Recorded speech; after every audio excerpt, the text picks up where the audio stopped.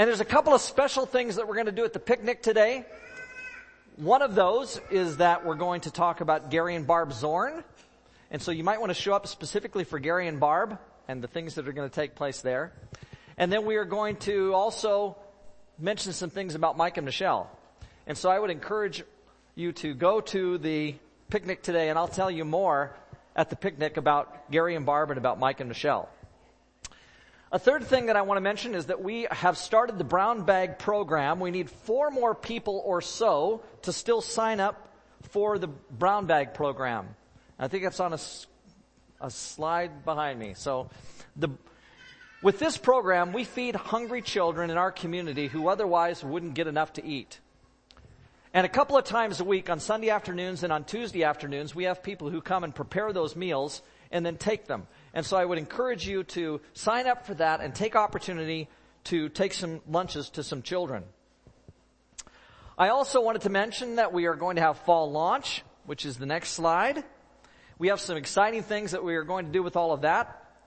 And so please get ready to participate in the fall launch. You can get ready, for example, for the brunch that's going to take place that day.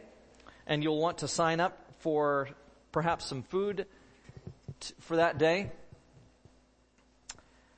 If you won't, this says, if you don't sign up, there won't be any for you to take home in terms of food. But there could be, right? Is that right? Hope? No, you're shaking your head. Okay, it's a surprise. I'm not even going to mention it. But something is going on. Okay? Is that fair? All right. I'm trying to read these announcements and get all this in. And then the last thing is life groups will be returning this fall. This isn't the last thing. Life groups will be returning this fall, so you need to be thinking about how you'll participate in that, getting ready for September 10th as well on the sign-up list for life groups, so be ready for that. And then a couple of other things. One is the beans are safe in Houston. So if you thought, are they okay? Yes, they're okay. They went through a hurricane, but they're all right. And they've had a grandchild born to them, so they're happy to be in the hurricane, I guess. And then a kind of a sad note, I just wanted to mention, for those of you who may not know, that Jack Close, who is known to many of you and is actually related to some folks here in our church family, passed away on Friday. Jack was a long-time teacher at Western Christian College. He's known to many people in Western Canada among Churches of Christ, and Jack died on Friday, so we want to remember him. All right. I think that's about all. Hope did want me to mention that the picnic was going to be on the south end of the park this year. We're not going to be in exactly the same spot. So if you've been going to that for years, look toward the south end of the picnic. Shirley has been waving at me throughout the announcements because she wants to make an announcement as well. Shirley? I have my good friend Janice, who's been praying for lung cancer and is now cancer-free. Oh, praise the Lord.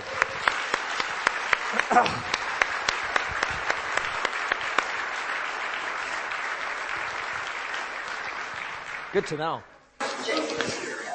Very good. Nice to have you both here this morning. All right. I think that's about all that I need to say in terms of announcements. We don't have Bibles for you to turn to this morning. Some of you have phones, of course. You can look up Bibles on your phones this morning. If you've never thought of that, you can get easy access to a Bible on your phone. Romans 8:14 with a small r is the code for our Wi-Fi here, if you need to look that up. Romans 8:14 with a small r on Romans. And that'll get you into some kind of Bible online, and you can look this up. And then, of course, I hope lots of people brought their own Bibles this morning. We can look those up. The passage is up as we turn here.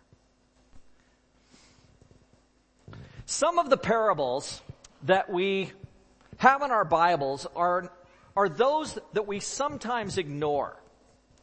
We're not as familiar with some as we are with others. We are relatively familiar, for example, with the parable about the sheep and the goats. Or we know about the parable of the sower or the prodigal son. Those are some well-known parables. The one we're going to look at this morning from Luke chapter 17, beginning with verse 7, is not quite as well known. In fact, I can't think of a time when someone I know, even me, preached on this particular parable. Now, I've preached through the Gospel of Luke before, so I kind of assume that I've said some things about this parable from Luke chapter 17, but I don't really know for sure. And so it's possible I've even missed it. It's just one of those that doesn't get all kinds of attention. But here's some things before we even get into this that I want us to be aware of. First of all, as we've seen with other parables that we've looked at, often the context of the parable makes a difference in the way the parables should be understood.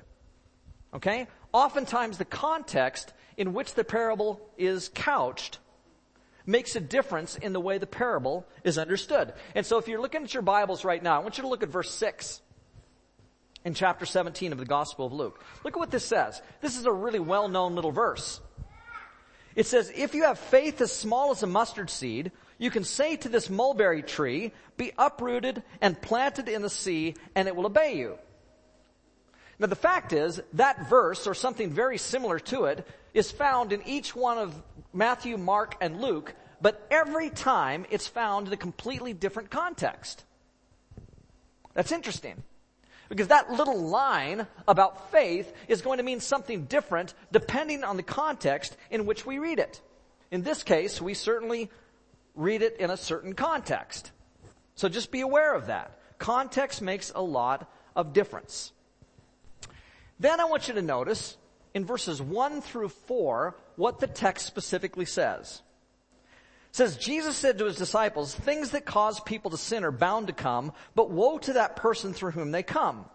It would be better for him to be thrown into the sea with a millstone tied around his neck than for him to cause one of these little ones to sin. So watch yourselves.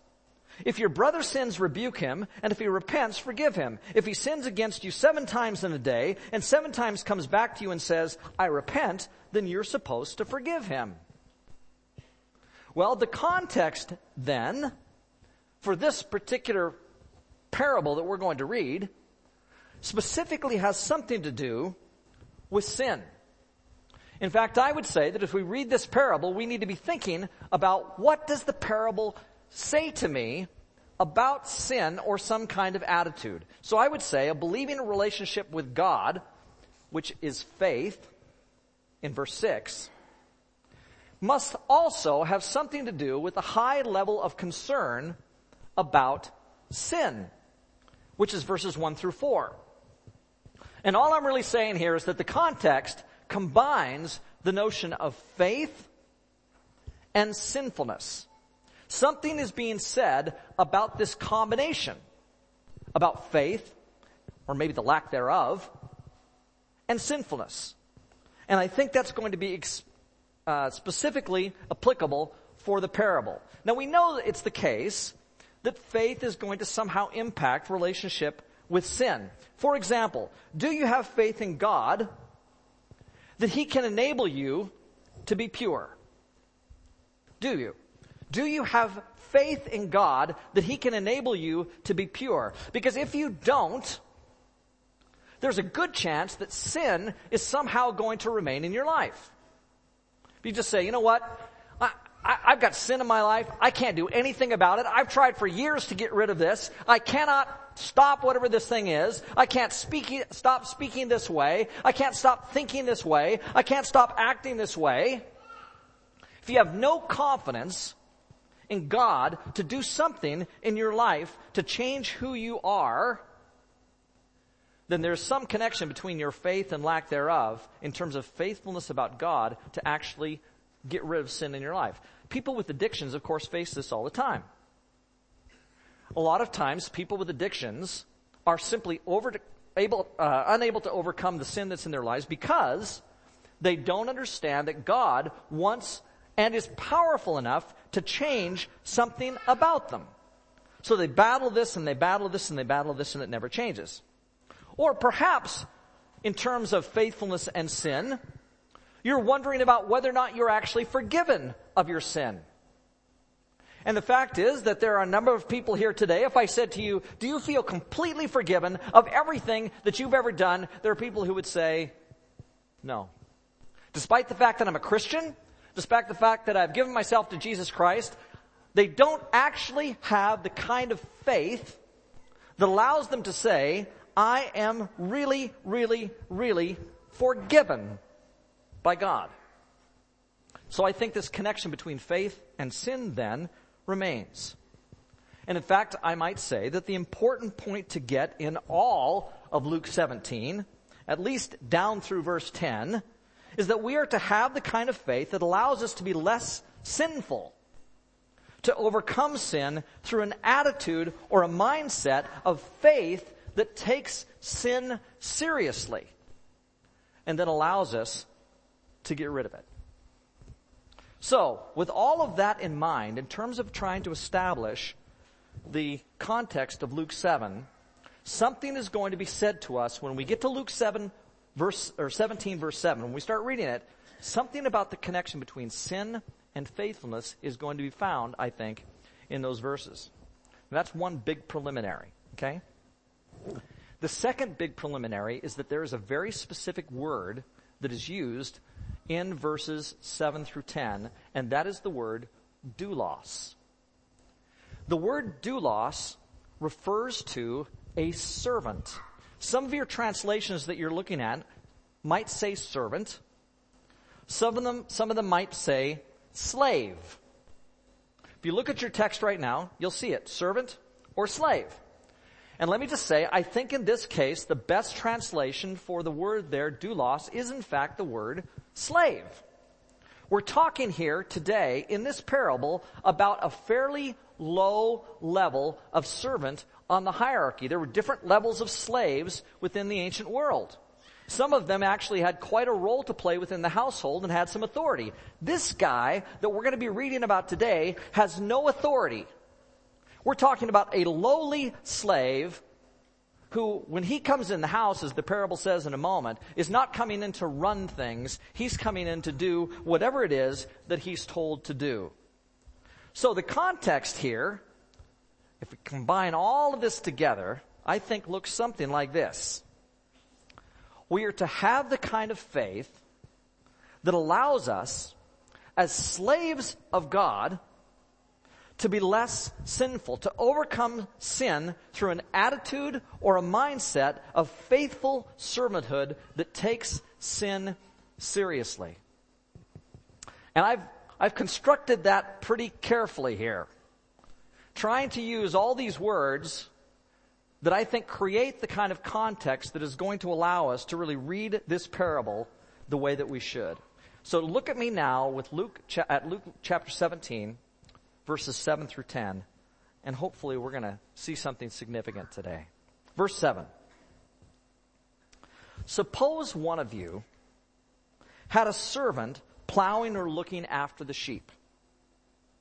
Would he say to the servant when he comes in from the field, "Come along now and sit down to eat"? Would he not rather say, "Prepare my supper, get yourself ready and wait on me while I eat and drink. After that, you may eat and drink"? Would he thank the servant because he did what he was told to do?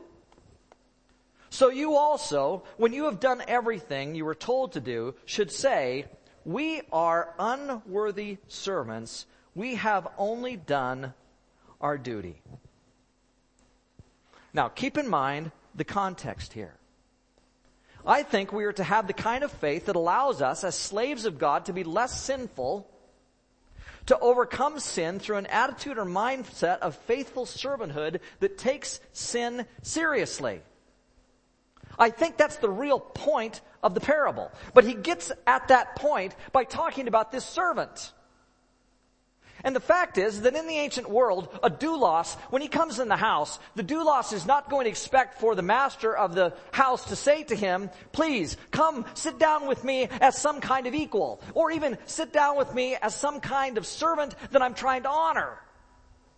Instead, the servant who comes in the house recognizes that he has a place of servanthood. In fact, low servanthood. In fact, a place of humility. In fact, a place that in comparison with the master finds him absolutely required to do everything that the master says, because the master is master and the servant is not. And I think that's really important, especially when it comes to the attitude that we're supposed to have about our own sins and the faith that is supposed to be ours as we approach that whole question of what does it mean to be a sinner before God, even a forgiven sinner before God. Now, a couple of points I think come out of all of this. First, forgiveness from God should never be taken for granted. There is simply no room for being too familiar with God or too flippant about sin and forgiveness. And you know, the fact is, I am so grateful and so blessed to be a Christian. It is so wonderful to be a child of God, to have received forgiveness of sins. Don't you praise the Lord for that? Aren't you grateful that God has blessed us in wonderful ways with Jesus and allowed us to stand before Him free from sin? The death of Jesus has freed me from the things that I've done. And because Jesus freed me from all the things that I've done, it's so easy for me to fall in love with Him, to worship Him, to honor Him, to be so grateful for Him. The fact is, as Jesus says here, 7 times a day I might sin. And really when he says 7 times a day, he of course means 700 times a day. 7 times a day I might sin. 49 times a week I might sin.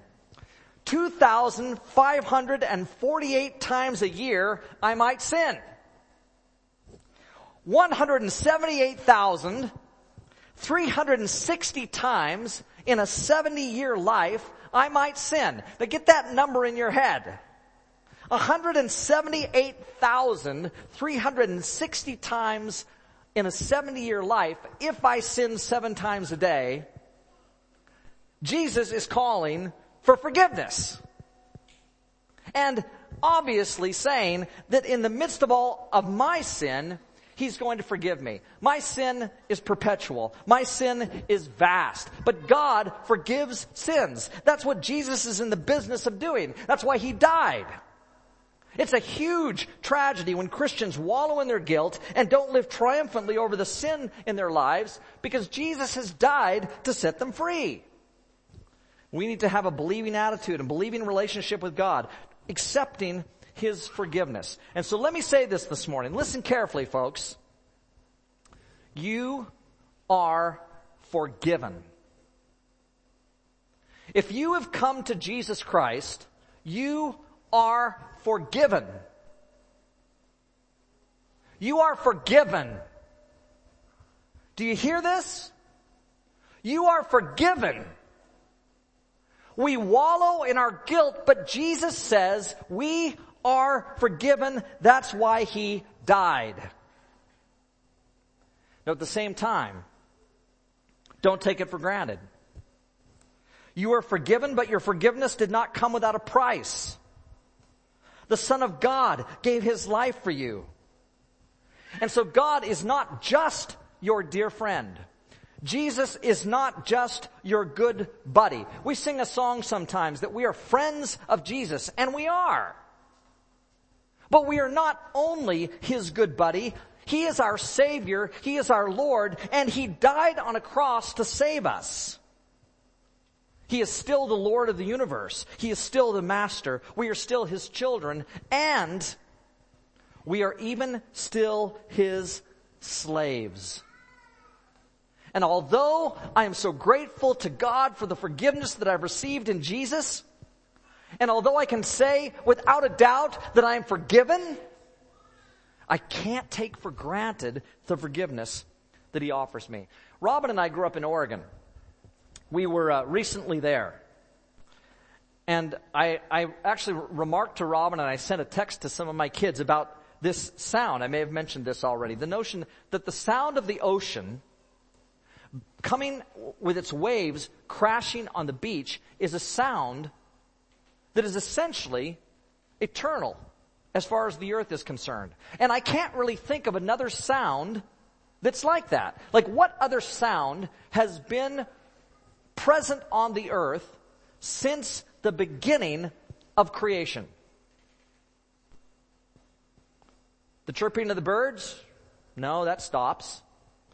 The blowing of the wind? No, that stops. But there has never been a time in the history of the world when there has not been the sound of oceans crashing on the beach. And if you're standing next to the beach and you hear that sound, it's a cool sound. Like it always sounds like the rushing of wind. It can lull you to sleep. You can sit there in a chair and there's just this constant background noise of the waves crashing against the beach. You could fall asleep like that. At the same time, when you're driving down Highway 101 right on the Oregon coast, you drive along there, and these signs weren't there when I was a little boy, but they're there now. You go along, and there are signs everywhere that say, "You have entered a tsunami zone. Warning, danger." Now that's interesting. Because just about the time that you're being lulled to sleep by the sound of the ocean that is always there, there could suddenly be, without warning, a tsunami. And who knows what that tsunami might do if you're not ready and careful. In 2011, when Michiko was still in Japan, is that right? Or maybe you in Texas by then. Okay. But in 2011, 45 miles off the coast of Japan and about 15 miles deep, there was an earthquake. They felt the earthquake.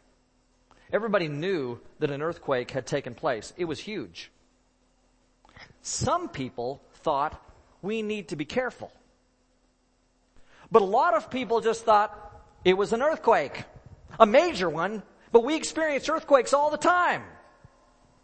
And so they didn't worry about the tsunami that was coming. And an hour later, over 15,000 people were killed because they didn't recognize the warning sign and take seriously that which was coming.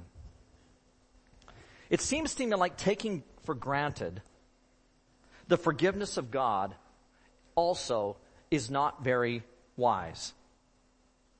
In the end, our relationship with God is one of believing, trust, and love, but the fact is, we are nothing more than unworthy servants in comparison to the God of the universe.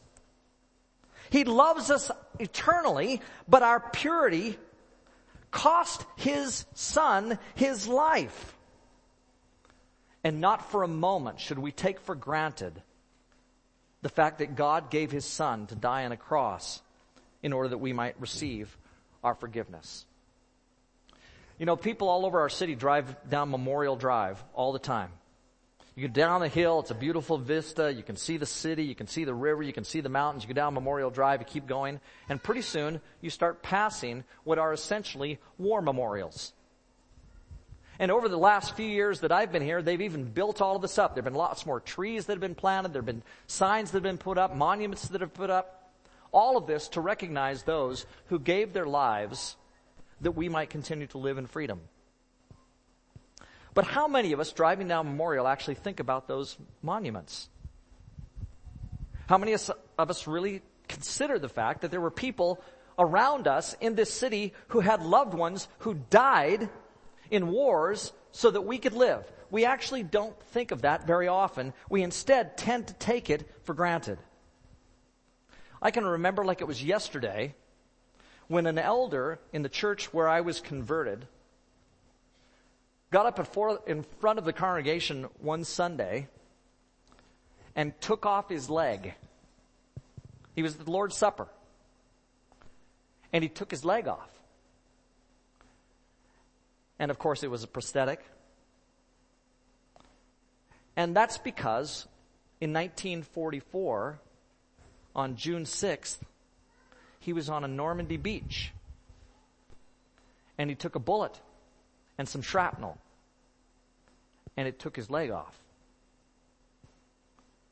And I don't know if until I saw some war movies, Saving Private Ryan, that brought home to me the reality of that event and what he experienced. But it made me realize very quickly that I should not take for granted the sacrifices of those who lost limbs in wars like that in order to preserve my freedom, but it is so easy for me to take that for granted. Jesus made the greatest sacrifice that could ever be made. And we can't be flippant. We can't take it for granted. We have to always take seriously the forgiveness that is ours in Jesus. And that is partly because we are merely servants of God. And Jesus has done that for us. A second thing that we need to see here. When you realize you're nothing more than an unworthy servant, the forgiveness of other unworthy servants comes easier. I've been involved recently in a situation here in our church where somebody needs to forgive somebody else. They feel like one person feels like they have been mistreated by another. And at this point, they have so far been unwilling to forgive the other. And the fact is, it's time for them to forgive.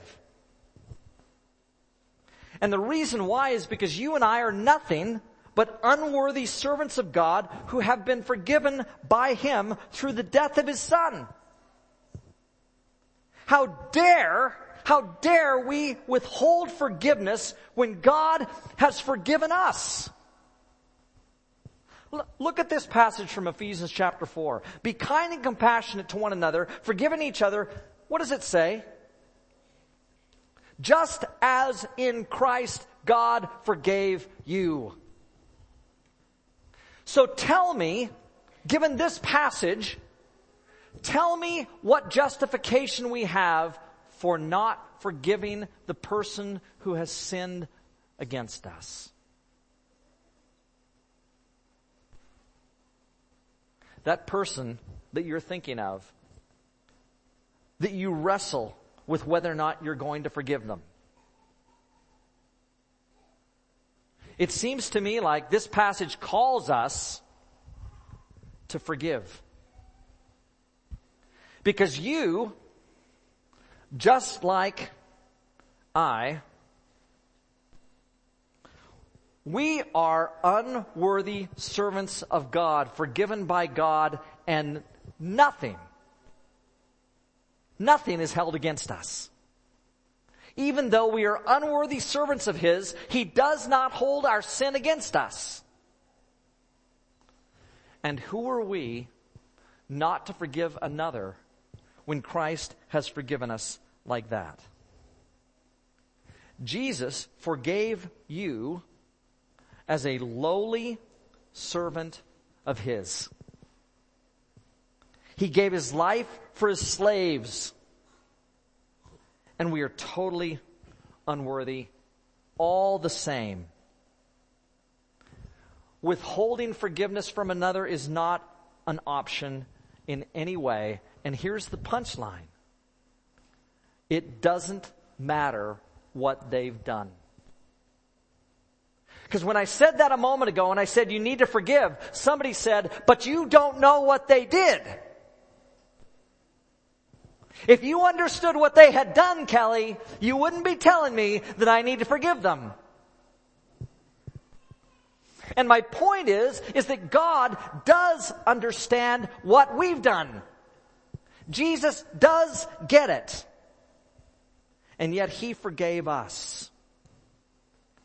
And if the Lord of the universe has forgiven our most heinous sins, including forgiving those who were crucifying Him as they did it. If that's the case, has the person you need to forgive crucified you? I'm doubting that they've done anything quite as bad as that. And Jesus forgave His crucifiers as they crucified him. And it seems to me that if he can do that, that we need to forgive those who've sinned against us.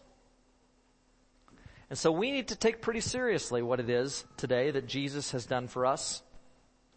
We are mere servants of God, and we cannot take it for granted, what it is that Jesus has done in forgiving us, and that needs to impact the way that we forgive others.